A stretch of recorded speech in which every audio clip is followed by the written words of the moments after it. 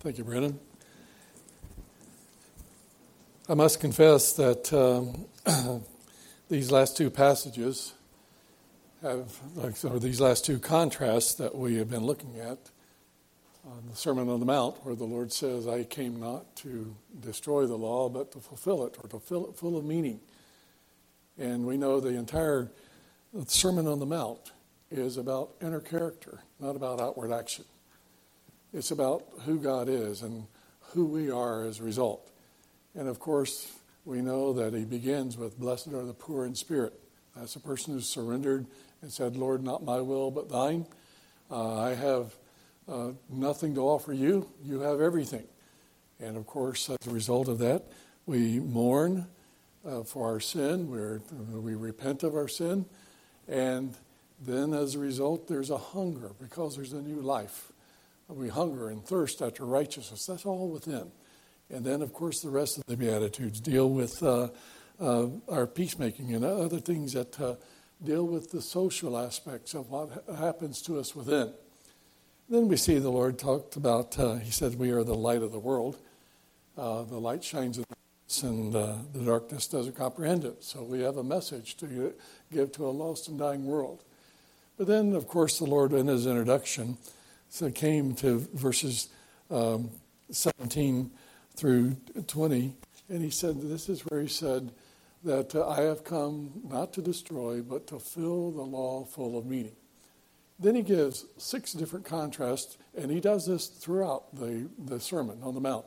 In fact, he'll do it again in chapter 6 when he deals with the Pharisees. He'll say, when you pray, don't pray as the Pharisees. And so he's contradicting everything that the Pharisees and everything that Jews thought proper religion was. Proper religion is not, worship God by outward circumstance. God wants our heart.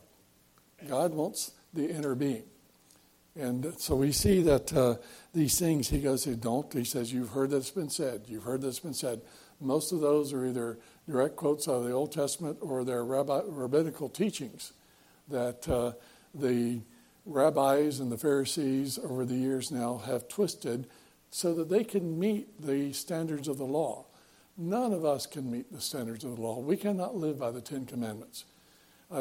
For instance, I'll ask someone, I live by the 10 Commandments. I say, well, have you ever lied before? And very few people say no.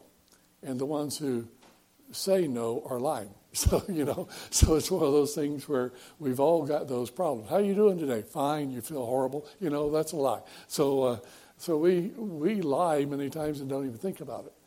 And so how can I know if my good can outweigh my bad when I don't even know how bad my bad is? And so we see that now the Lord is coming with these outward forms of law that the Pharisees had wrapped themselves in, and they said, well, you're not supposed to be angry. It's hard to be angry in certain circumstances toward your brother and to hold grudges. You're not supposed to commit adultery, but there again, there's much more guilt on the woman than there is the man. And a perfect example of that was when they brought the woman taken in adultery in the act. And where was the man? And so we see just their total perversion of the whole idea of thou shalt not commit adultery, and how that they tried to bring it so that man could work around it so he could be righteous. And then about divorce and how they treated women, and God brought women right back up, and he said, you don't treat women that way. About oaths, and I'm going to lie a little bit, and I'll just swear by the temple rather than by God or whatever, And so again, lying was, given an out. And then we see also the second mile, or the whole passage there, which is a very difficult passage because, again, we see that the Lord set forth the Mosaic law, eye for an eye, tooth for a tooth. And he's talking about there that the punishment doesn't exceed the crime. In other words, if you put a person's eye out or in a fight or whatever, then the person who puts the eye out, you don't kill them. No, it's they have something of equal value.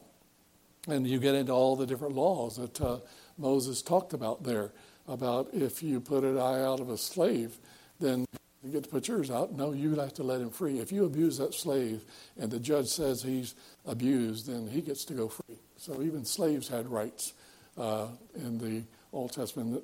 And so we see that God dealt with it in those areas. But what the Pharisees had done was say, no, we're not talking about government doing the judging, and that's what the whole idea of the law was set up for. The Lord gave Moses a year to set up the government and the laws of Israel on Mount Sinai, and these were the things that were rules for the judges, and even about the ox, if the ox gores someone and so forth, the different equal remunerations of the law and so forth were all there. And so we see that God set all that up, but what the Pharisee has done is say, well, this gives me an out, because eye for an eye means that I can hold a grudge, that I can administer justice. And the Lord had no plan for that. God says, vengeance is mine, I will repay, saith the Lord. And the Lord sets up governments and so forth for that. And so we see that all these things that were totally manipulated by the Pharisees so that they could at least think that they had met some stipulation of the law, and therefore they were righteous.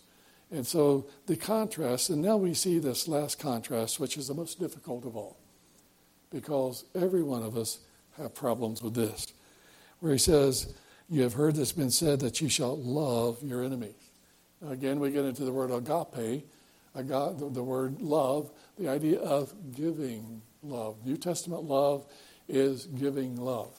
It is working love. It's a work of faith. It is a labor of love. For God so loved the world that he, what? Gave his only begotten Son. So we see that love does something. Faith does something. Faith works. Love works. It changes what's from on the inside is going to come out. And so as a man walks by faith and not by sight, it changes his whole path. When a man walks by love, it changes his whole attitude. And so we see that these are things that God tells us that we're to do.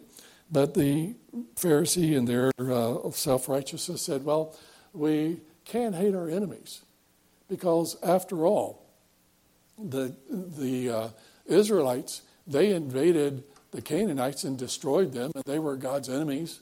And so Israel's enemies are my enemies. And so they said, well, I can hate my enemies.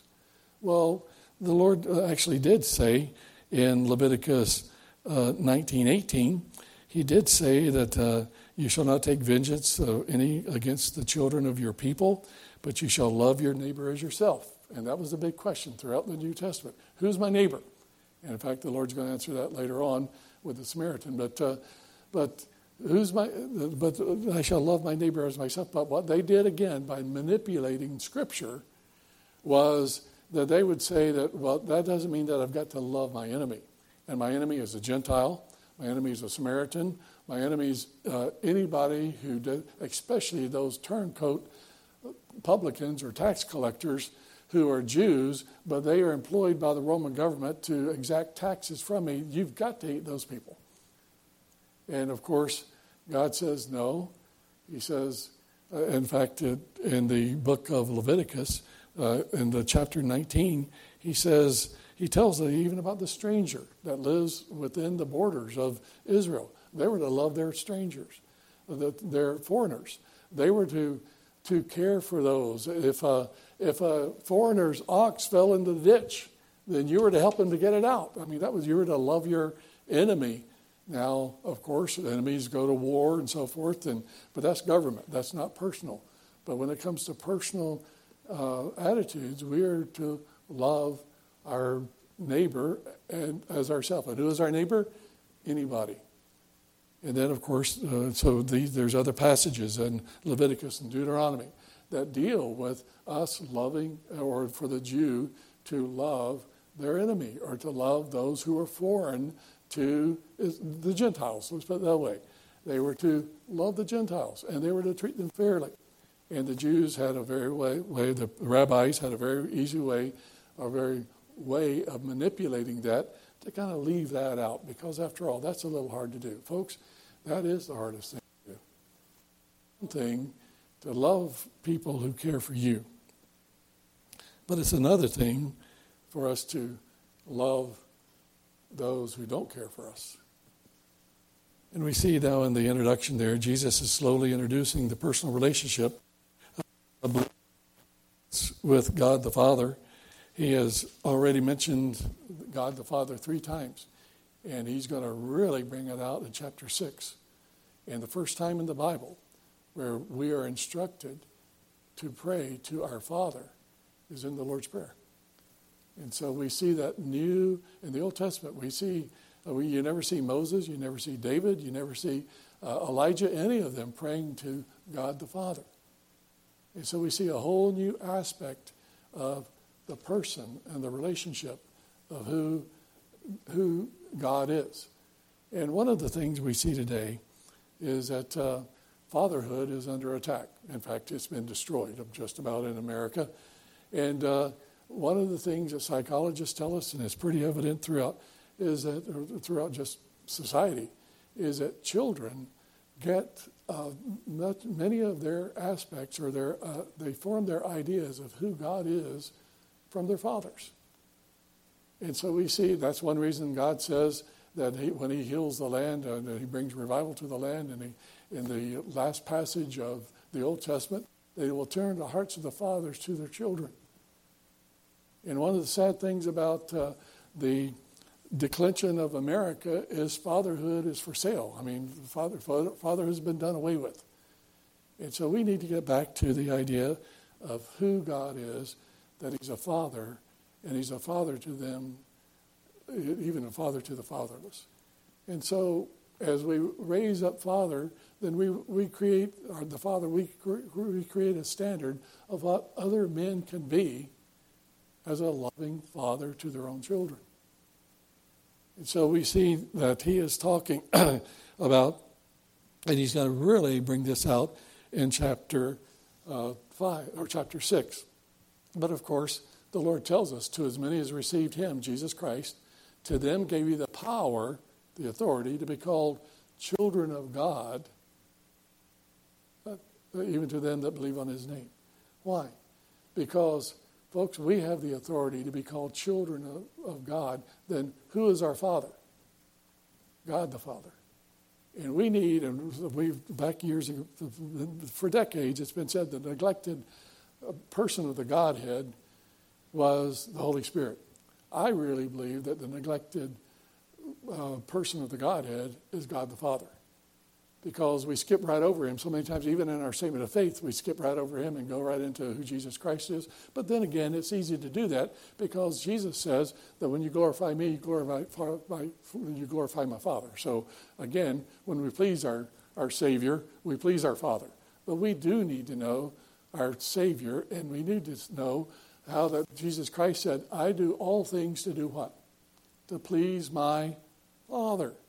And that's the one thing I wanted to do as a parent, was to learn how to get my children not to fear me in the sense that they were afraid of punishment, but they feared me because they didn't want to disappoint me, and they wanted to please me. Children have a natural tendency to want to please.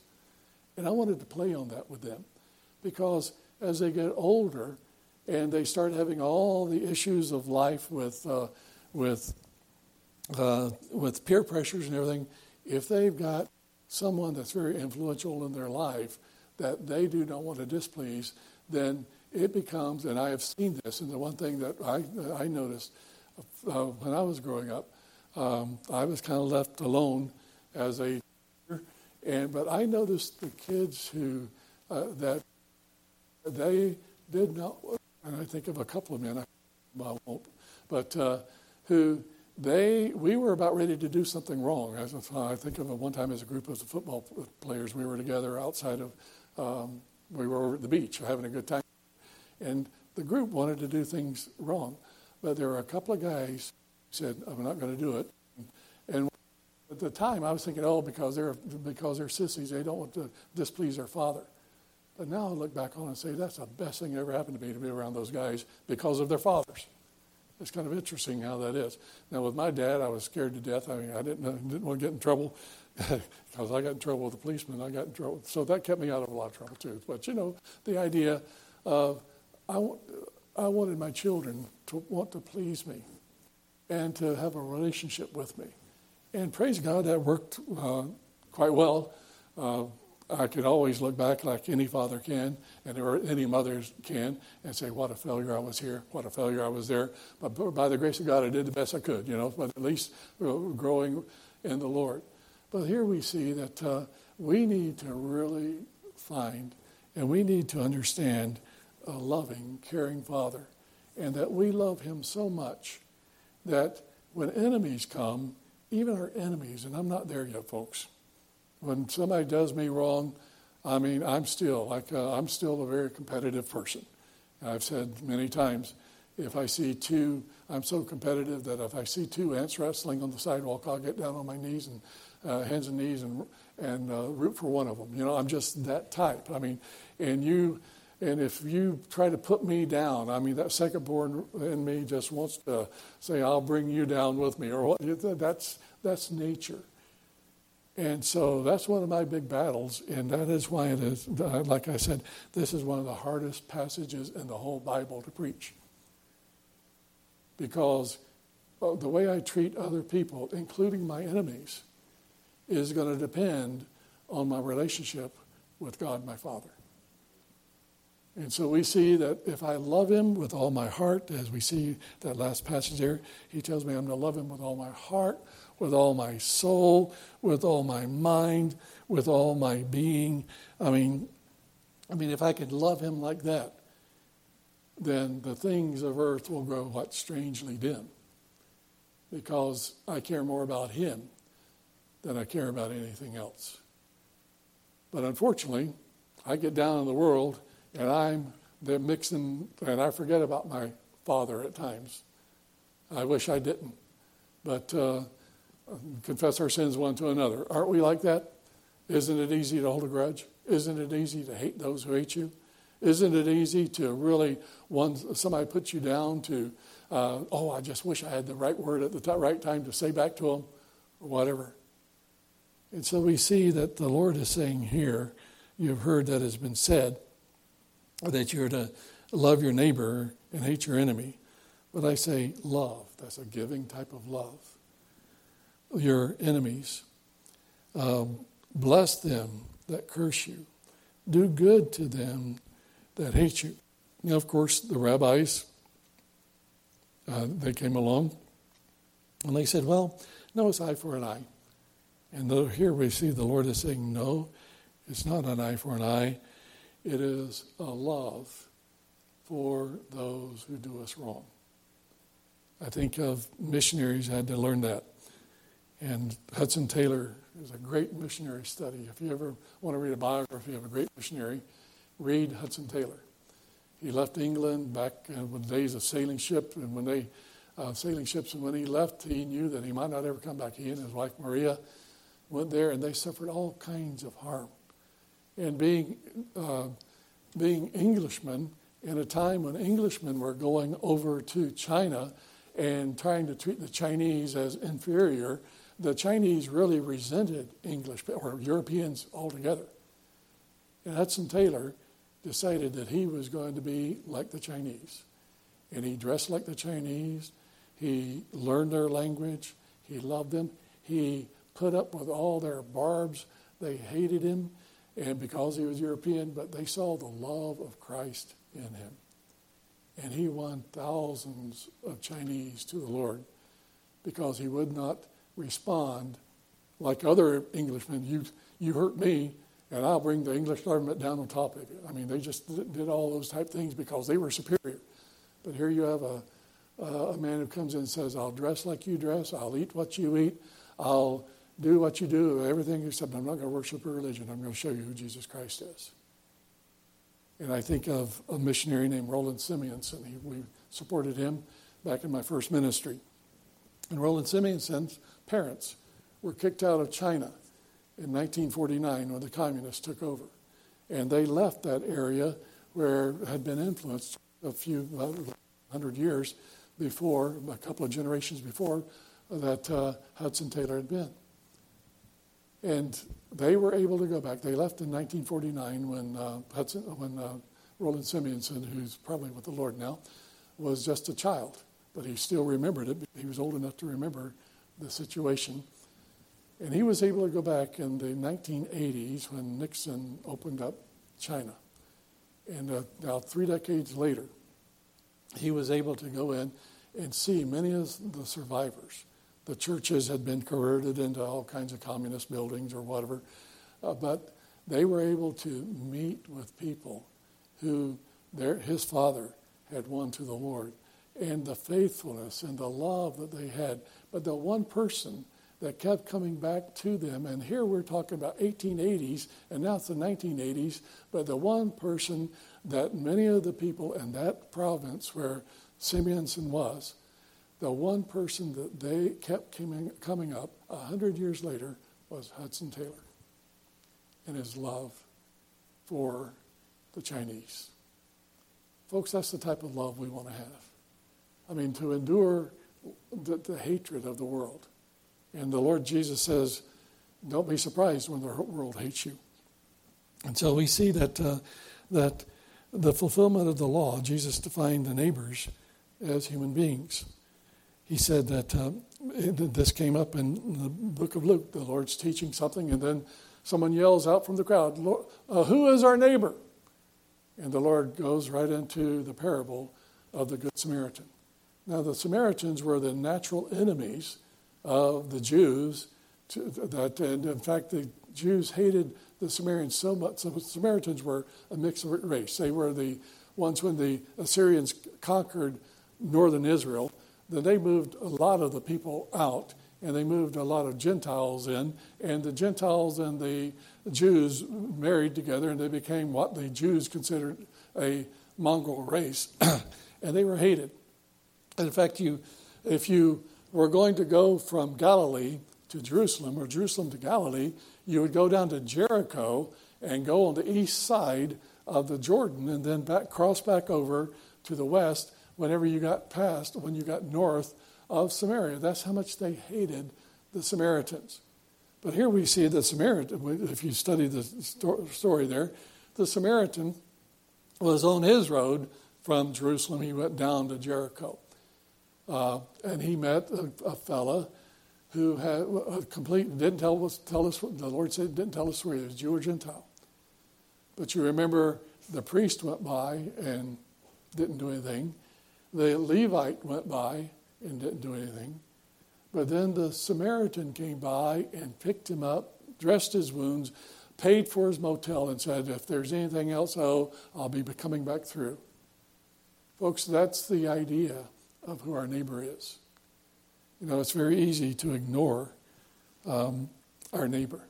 Our neighbor sometimes is that person that's on the line that you've been on for 5 minutes or 10 minutes, waiting on that person to talk to about some problem you have, and this is the 4th person you have to talk to, and you're still not getting any answers.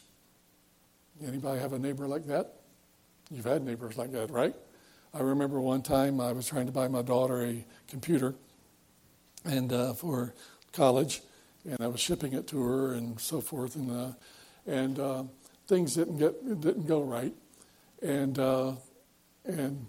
anyway, to make a long story short, after about 3 or 4 people talking with and not getting anywhere, I really I just let her know how frustrated I was. But the Spirit of God really convicted me. And I called her up. I had to go back through the numbers again, and I got because she'd give me her name, so I called and asked for the lady, and I apologized to her for being so mean to her. And she couldn't believe it. Who are you? But there again, she was my neighbor. And how do I treat neighbors? She just worked there. She couldn't help it. Why should I, a nasty old guy call her up because she was probably as confused as anybody else. So, it wasn't her problem. It was the company's problem. And so many times, the person that you're dealing with at the checkout counter or at the service desk, or whatever else. They don't always have all the answers. And folks, it's so easy to get upset and angry, isn't it? It's so easy to get angry and upset with your neighbor who lives right next to you. But how do we deal with these things, not in anger, but in love? And many of us have had problems with different stages of life. We got bosses, have other people. How do you deal with people who treat you or intentionally treat you wrong? And there again, is your God so big? Is God the Father so prevalent in your life that He is so important that it doesn't really matter what everybody else does if they don't like you? And are you going to do right because you're afraid that you're going to disappoint your Father, rather than you're going to go along with the crowd and do things that are natural? Folks, that is the whole gist of this message. This is the whole gist of what Jesus is saying, that we love God so much, we love our Father so much, that we have such a personal relationship with Him, that we want to please Him more than anything else in the world. And as a result, we're going to try to love our neighbors as ourselves. And so we see that the Lord He defines neighbors as fellow humans, and to love and to bless and to do good and to pray for our enemies is to be like our Father who's in heaven. Now, do you remember our Lord Jesus? What did He do at the cross? He prayed for the very people who put Him there. He said, Father, forgive them, for they what? Know not what they do. And the very first person saved on the cross was the thief next to him. But the second person saved at the cross was the centurion who was in charge of putting him there. Remember? He bows and said, surely this is the Son of God. And so we see that God so loved the world that He gave. And it's a total giving. And it's a caring and a giving life. It's a labor of love.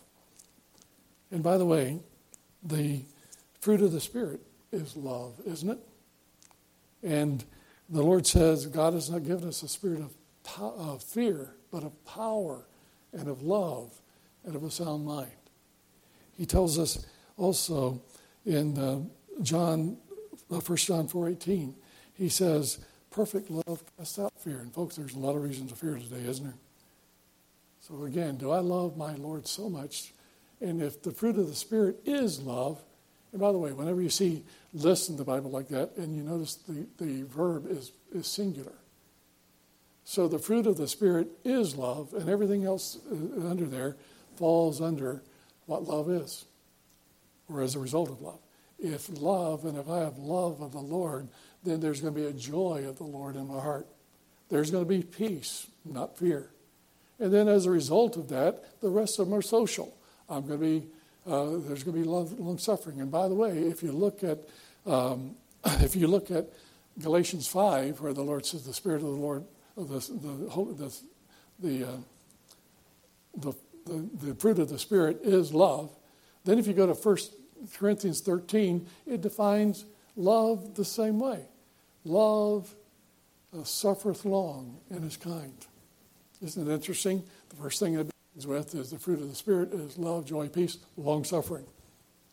And so we see that they tie together.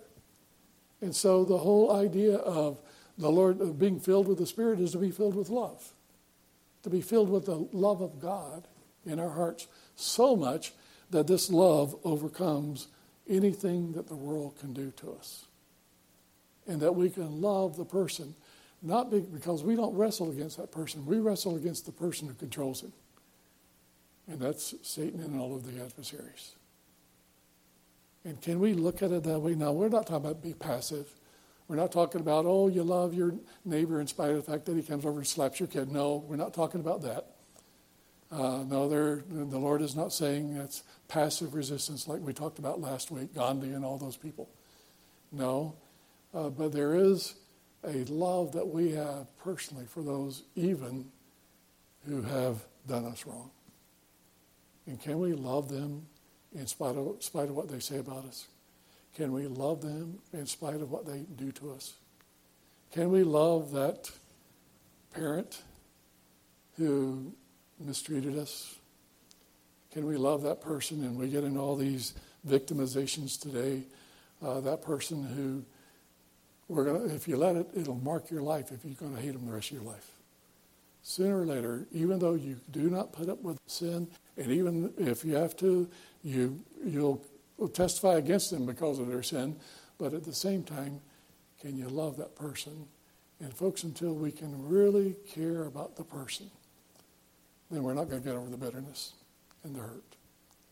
Now, there again, there's all that in between about justice and love and all that, and that's the big conflict.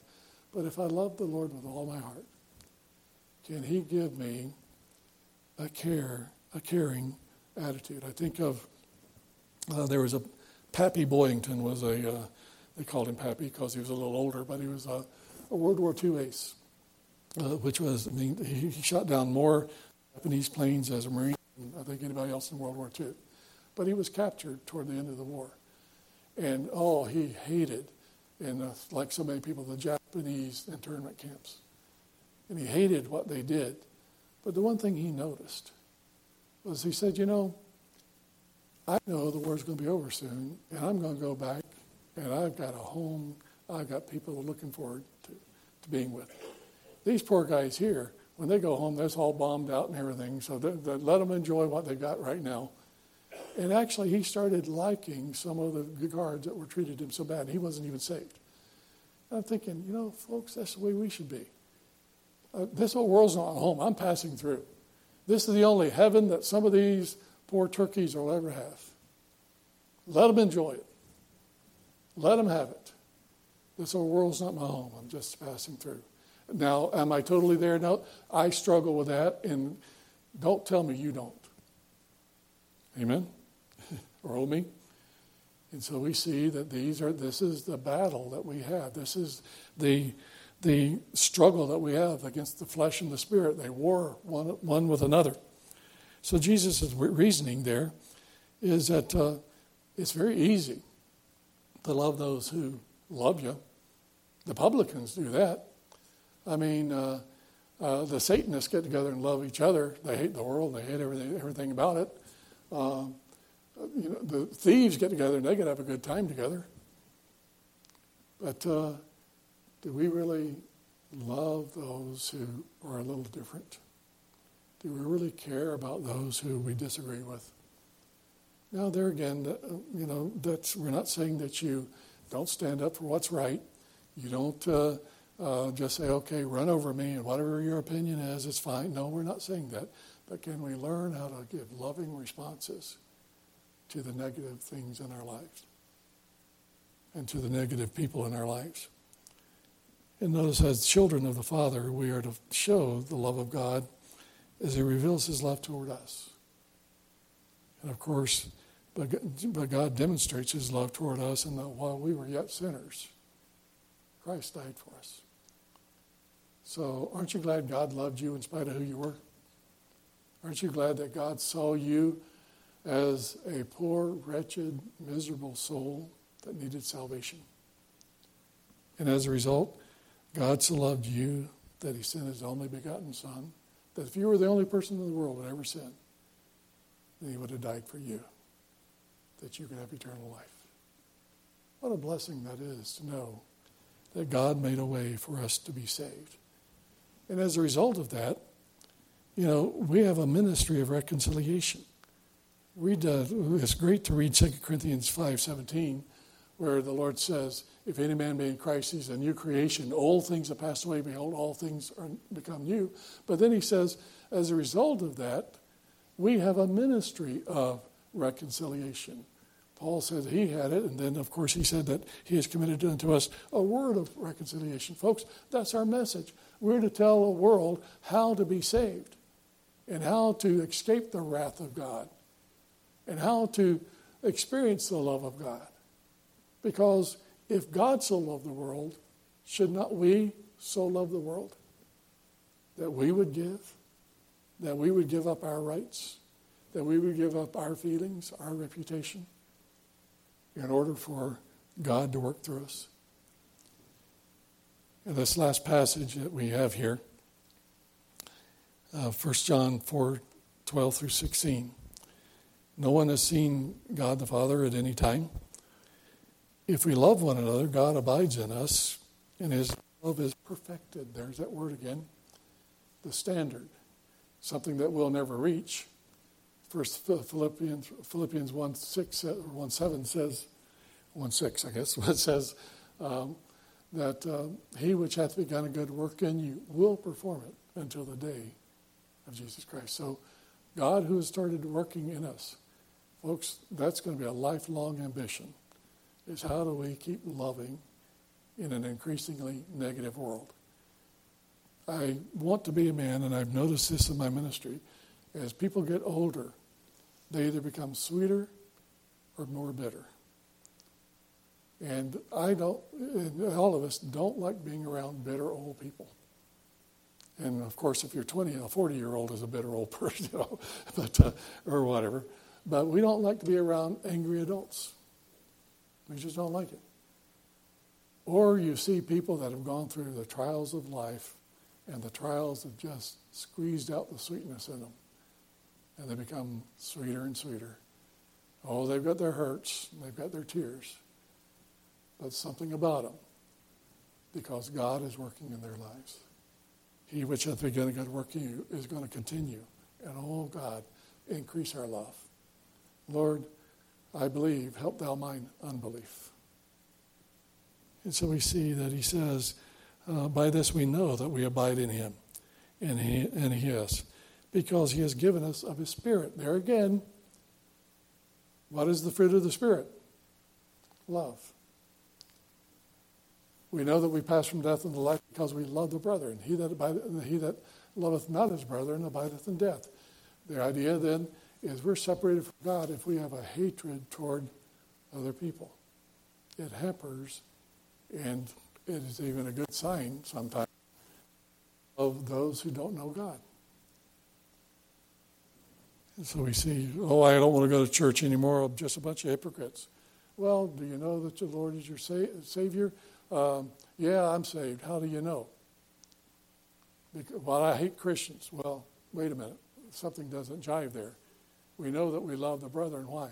We know that we pass from death into life. Why? Because we have a love for Christian people. And, of course, as a Christian, we have to learn how to love unsaved people. But notice he says that he has given us of his Spirit. And we have seen and testified that the Father has sent his Son, the Savior of the world. Whosoever confesses that Jesus is the Son of God, God abides in him. There's that confession, his total commitment. And he in God. And we have known and believed the love of God, for God, the love that God has for us. And there the definition is, God is love. That's his primary attribute, is love. And so to learn God, to learn about the Lord, is to learn about love. To love the Lord with all our heart is to learn about his love in his heart for us.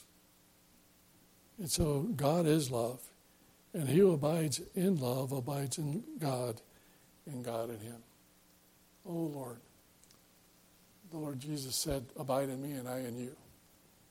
We abide in his love. We abide in caring for others. We are quick to forgive and quick to bless.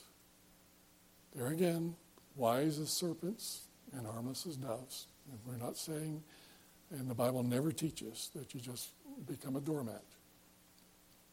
But it does say that there is a strong love of God that can flow through us and touch and save a lost and dying world. Let's pray. Father, we thank you for your great love for us.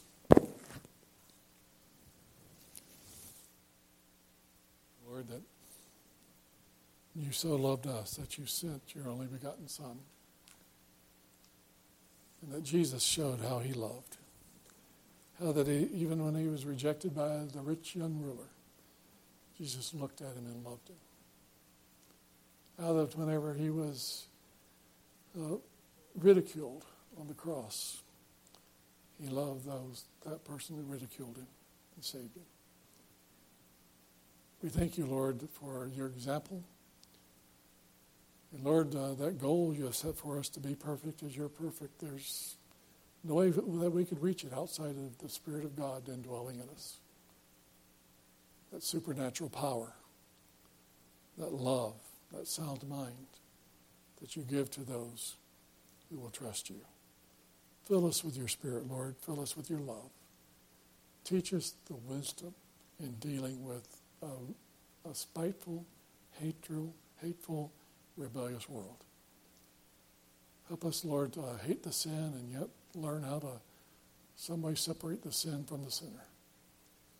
And Lord, when our passions overtake us and the negative feelings come up, oh, may the love of God supersede.